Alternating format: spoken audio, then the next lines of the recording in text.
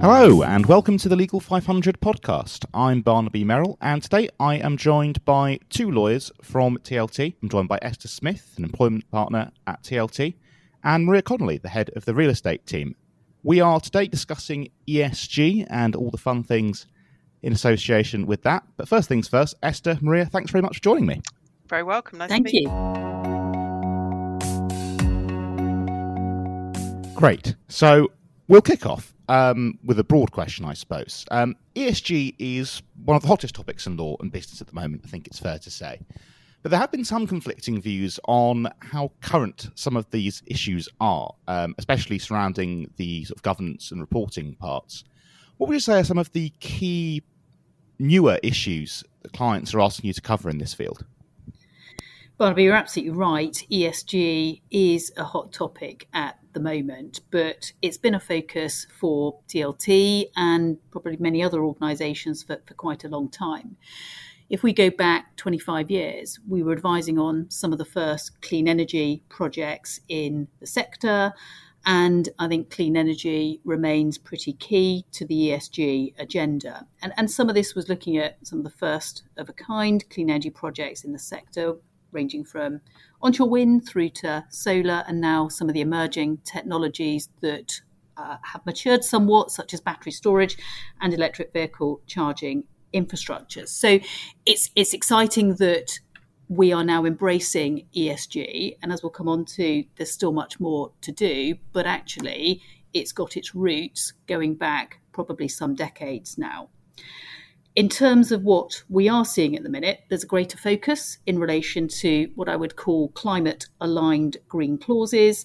And again, this is just getting all businesses to think about how the green agenda can feature in some of their legal documents. And just to give you a bit of an example here, we were recently asked by one of our clients, Nationwide Building Society, to deliver a comprehensive introduction to climate change and drafting for net zero to be used by their in-house legal team and the wider business.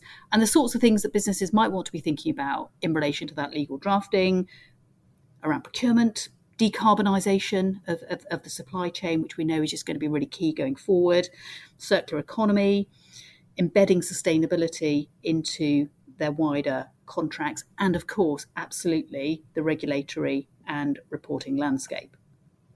Maria, it's probably a good point for me to just chip in on the employment side as well, from an ESG perspective. And I think there's probably two sort of key areas to just think about from the employment side of things. I mean, one is obviously the sustainability of our workplaces or how we work with our current workforce. But there's also, I think, a broader point about the sustainable industries that we're advising in and their workforce challenges. Obviously, the global drive for clean energy has never been greater, and that is obviously creating a bit of a demand for talent and particular skills that work within that industry and that sector. We have the added complexity of Brexit and the implications that has for global workforces. So, we're doing a lot of work with our clients in the sustainable sector on immigration issues at the moment to make sure that they are suitably well resourced and have access to the talent that they need. And of course, COVID has had a massive impact, not just on the availability of talent, and inevitably, I think COVID has taken some of the talent out of the talent pool for various reasons, but also because it's changed people's demands and expectations in terms of how they work and where they work, and indeed when they work. And obviously, that has an impact on how employers respond to the talent pool that they have available to them. So businesses need to think about, as I say, things like immigration, where they're resourcing talent, how they're resourcing talent, and also about how they're engaging with contractors. I think it's worth just mentioning well-being at this point. Obviously, through the pandemic, well-being has been a very high agenda for all businesses in all areas. I think there's a real risk that it loses the emphasis as we become aligned or comfortable with the new agile ways of working post-pandemic. And we need to just make sure, I think, as employers in all sectors, that wellbeing does not slip down the agenda. In terms of EDI&W, which is shorthand obviously for equality, diversity, inclusion and wellbeing, we're increasingly working with clients in a very collaborative way on EDI and W issues, looking at sharing best practice, collaborating with them on initiatives, sharing data, reporting, either individually or with other panel firms on our statistics, how we're doing against commitments we've made in documentation and panel submissions for clients, but really working with our clients to really explore that best practice piece and see how collectively we can, as businesses, do the best on the EDI agenda. Maria, one thing that I was conscious that we should touch on is the green finance piece. Indeed. No doubt that green finance is absolutely gaining speed. And I think that's driven by, of course, the global climate change pressures that we're seeing and just recognising the absolutely vital role that sustainability does play in a resilient financial services sector. So what we've got is green loans, mortgages to corporate investments and pensions, and we've got no doubt that the growth of that market is going to radically transform the future of financial services. And when you think that the financial services sector, like many others, are under huge pressure in relation to demonstrating true ESG traction and credentials, it goes hand in hand. So I think that's definitely one to watch in relation to the growth of that. But clients are innovating all the time. And I think this is the really exciting thing of ESG, upskilling their teams. We know that the talent pool that Esther referred to really, really want to ensure that the businesses, the employers that they are working for are demonstrating ESG in its widest sense. So plenty of legal issues, I think, Barnaby, to tackle with. But as we've always said, the time is now. We need to be doing this, and we need businesses to be equipped to be able to, I suppose, tackle some of the challenges ahead. Some great reflections, I think, there on sort of particularly what clients are facing, and as a result, what you're advising them on. I suppose a related secondary question would be, what do you consider your key role as legal advisors to be in terms of sort of leadership on ESG and all these issues that we've really just touched upon? Sure. I think collaboration is absolutely key to the ESG sector. Mm-hmm. Nobody has all of the answers, but what we can do collectively, working alongside GCs, boards and other businesses, is share that best practice and collaborate to accelerate the agenda. We need to be taking action around all of this, and there is a lot of benefit if we can continue to make sure it is on the right desks and is on the right discussion tables. I think General Counsel have a huge role to play, often being that interface between the board, the business, and indeed legal advisors who they are working with. But I think while the legal profession is taking some steps in the right direction, there's a greater role that we can all play in relation to this. So I think for us, it's about being trusted business advisors. That's absolutely key.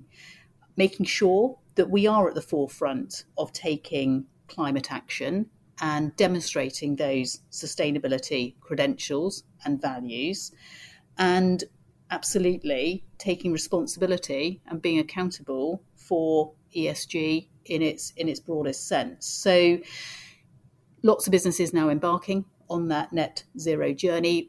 We are at the point where we understand what our carbon footprint is, but it's then about how you decarbonise and how you sort of set your targets to be carbon neutral and ultimately net zero.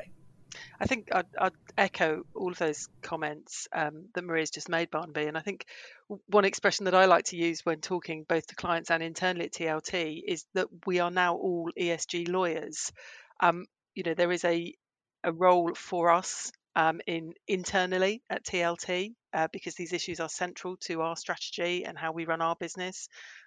So we are leaders in our own right to making sure that ESG is front and central of everything we do at TLT. But to address your point as to our role as legal advisors, given our contacts with strategic business people across all sectors, we really need to know and understand our clients' ESG objectives. We need to know what they are trying to achieve within their business. And the reason we need to know that and understand that is because we are making decisions and offering advice every day to those clients. And we need to do that in the context of understanding both their climate change challenges and objectives and targets, and also their social implications and workforce issues. So we can't be proper trusted advisors in the true sense that we aim to be unless we know and understand our clients' ESG targets and issues. Mm-hmm. Yeah, absolutely. Great. So I think to pick up on the point you made about internal issues and the way you deal with face ESG issues as a firm, I think that's a great place to pick up on. I wrote an article a few months ago, in a shameless plug, going to mention it anyway, for our Global Green Guide, about the fact that law firms are big companies too, and thus increasingly facing these issues, particularly in an era where some firms are becoming public companies or thinking about it and face all kinds of issues such as reporting requirements. But even outside of that, firms are facing pressures to have strategies and responses to these things. So I know, for example, TLT, you have a sustainability strategy. Could you maybe speak a little bit about that? Yeah, it's probably one for Maria rather than me, and I'll come back on the sort of more social side in a moment. Mm-hmm. Sure. I mean, sustainability strategy shouldn't be a choice. I think it's a must in relation to any business or law firm or professional practices strategy. So for us, sustainability absolutely sits at the core of our decision making. So whether you're thinking about procurement, whether you're thinking about your recruitment, your retention strategy, it's a thread of any decision making that we absolutely have regard to our strategy around sustainability specifically. And it's board led. And I think that's really important that it has that board backing as part of the governance of any sort of business or organisation. But it's more than that. It's also written into our values. So, we are committed to driving sustainable action, being open and inclusive. And I think there's never a better time for strategy and values to really, really align. And then we're going to hold ourselves to account. So we've set targets. We will be carbon neutral by 2025, and we'll reveal our own sort of net zero targets later this year. We've invested massively in our own internal teams. So appointed a senior sustainability manager and advisor. So a team dedicated to driving forward sustainability for us. And as Esther will come on to, growing a dedicated EDI and W team as well. And then it's what we can do for our employees. So we were one of the first law firms to launch a green car scheme as part of employee benefits and reward, promoting everything we can around other means of transport as well, whether that's bike to work or other things. And then our TLT World approach in relation to giving flexibility and agility as to how people spend their time, where they work, and balancing all of that as part of the ESG agenda. As you'll have heard, we're working with Carbon Intelligence to really set some ambitious science-based targets in line with the new net zero corporate standard, which is a world first, so massively exciting. And we will be one of the first law firms to have science-based targets and a net zero target verified under this new scheme. Esther, plenty to pick up on, probably in relation to the S as well, but I'll leave you to speak to those things. Yeah, that's my job.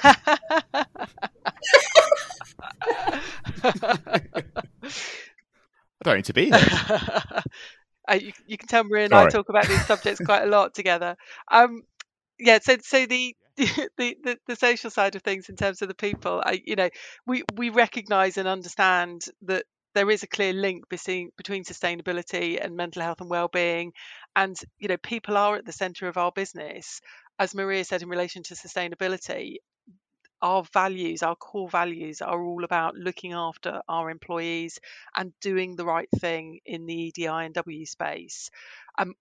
Internally at TLT, just to give you a bit of a snapshot of some of the things we have done and continue to do, we all know that there are you're never at the end of this process. It's an evolving area, and there is always more work to be done.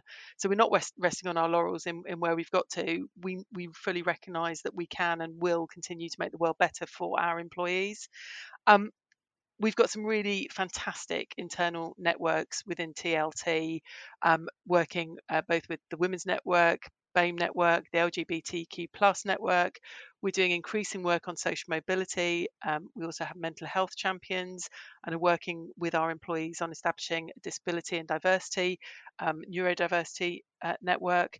These are really important bodies for the staff. It's really important that we genuinely create an inclusive workplace, because unless people can come to work and be themselves, they're never going to perform or produce what they need for the business, and they're not going to be happy, and that's not what we're about. So creating this environment where people genuinely feel able to share their life experiences, are open to learning from each other, sharing best practice, talking about ways that they've been impacted by decisions, processes, ways business operate is really fantastic, because it means that we can all learn from that and do better. I mean, just to share one thing that I'm particularly proud of, we had our annual partners conference a few weeks ago, and we invited a number of very junior employees, trainees and NQs to come and talk to the entire partnership about their experiences, either as people from a social mobility background, from a ethnic diversity background, and some of their life experience that they've had as they've come through their legal careers. And the fact that these individuals felt comfortable to come and share their very personal life experiences with very senior members of TLT, I think is really testament to what we've created in terms of that inclusive workplace. But as I say, absolutely, there's an awful lot more to do, and we're not resting our laurels, but we're really enjoying making progress in this area. Fantastic. I suppose looking within law a bit more widely, as well as what you're doing at your firm, what projects are there within sort of the wider legal space, I suppose, that you're aware of to promote issues like sustainability? But of course, ESG isn't just the E; it's also the S and the G, which I think we've also covered and seen to be really important. There's a lot of work that can be done there as well. But more widely within the space, are there any sort of particular projects at the moment you're aware of? There are, and plenty, and I think ever increasing as well. I think it comes back to the point around collaboration, and I think collaboration can be absolutely key with the right partner organisations. Just to call out a few, perhaps just on the sustainability side, the Chancery Lane project. I mentioned earlier the absolute importance of getting legal drafting greener, and the Chancery Lane project have done an absolutely fantastic job in pulling together a wide range of professionals. And, we're playing a huge part in helping them accelerate that journey. And I think working with clients around the Chancery Lane project is something that, we will see more of, and we want to do more of, because I think that could be quite meaningful in terms of the changes that we can deliver through that. Other organisations, Action Net Zero. Again, we've done a lot of work with Action Net Zero around electric vehicles and transport and other things that are at the core of their initiatives. Legal Sustainability Alliance, Legal Renewables Initiative, looking at litigation, so the Greener Litigation Pledge. I think the list goes on in terms of those organisations, those projects, those initiatives. And Esther, again, plenty in that wider diversity, social mobility space as well, which you just might want to call out a couple. Yeah, absolutely. We are working very closely with a lot of our larger clients in promoting their diversity and inclusion agendas. We have clients signed up to the GC D&I initiative. We're working very closely with them to share best practice. Where we have panel appointments, we are collaborating to a very significant level with other law firms, which is unusual and refreshing to see that happen. There is no secrecy in any of this. We're all trying to achieve the same end, so it's really good to be able to share our workings, as it were, and actually learn from each other.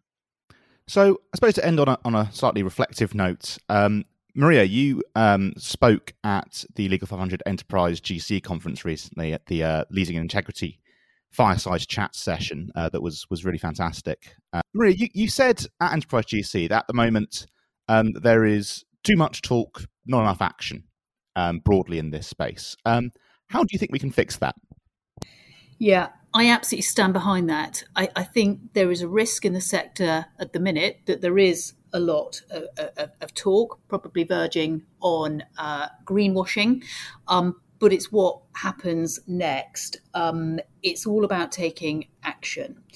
And how do we fix that? Well, collaboration. I've spoken about that. Meaningful collaboration with other organisations to really help accelerate the agenda. Let's understand where the challenges, where the blockages are, and really help tackle those collectively. I feel really, really strongly about people in our organisations. This is where the best ideas come from. So we've got a number of internal sustainability forums, and the amount of passion, the amount of engagement that we get from our people is just fantastic. And we know that goes to the heart of retention and attraction of the best talent. Mm-hmm. But levering all those great ideas from our people is absolutely fantastic. Picking up on the point I made around this needing to be a board-led strategy, have that strategy, have that fully sponsored by the board. The board don't have all of the answers, but it's really important that people know that it's got the board's backing. And again, just make sure that goes hand in hand with what you live and breathe as an organisation. And then perhaps the final bit for me is that it's the fabric of who we are as a firm. It goes hand in hand with those values that I've spoken about. And, perhaps being fairly bold here, if you are going to hold yourself out as living and breathing the ESG agenda, think about that in all aspects of your business. Who are you acting for? What does that translate to in relation to your makeup as a firm? And yes, there may be some difficult decisions that need to be made along the way, but I do think it goes to the heart of that integrity in relation to ESG more widely. Can I just add a comment onto that as well? Because I think the other thing I think that we, as lawyers, we're not very good sometimes at taking risks because we're inherently trained to be risk averse and avoid risk for our clients. And sometimes we just need to try things. We need to not be afraid of getting things wrong. In all areas of ESG, a lot of this is new, a lot of it is untested. It is all about taking risks as long as those risks are known and managed. But we really need to, as lawyers, try and move away from that concern about getting it wrong. And I see that particularly on the ED&I side. Better to try something and see if it makes a difference or make things better than to avoid taking the risk and not doing anything. Absolutely. Great. Some nice challenging notes to end on, I think, there. Esther, Maria, thank you so much for taking the time to join us today on the Legal 500 podcast. Thank you.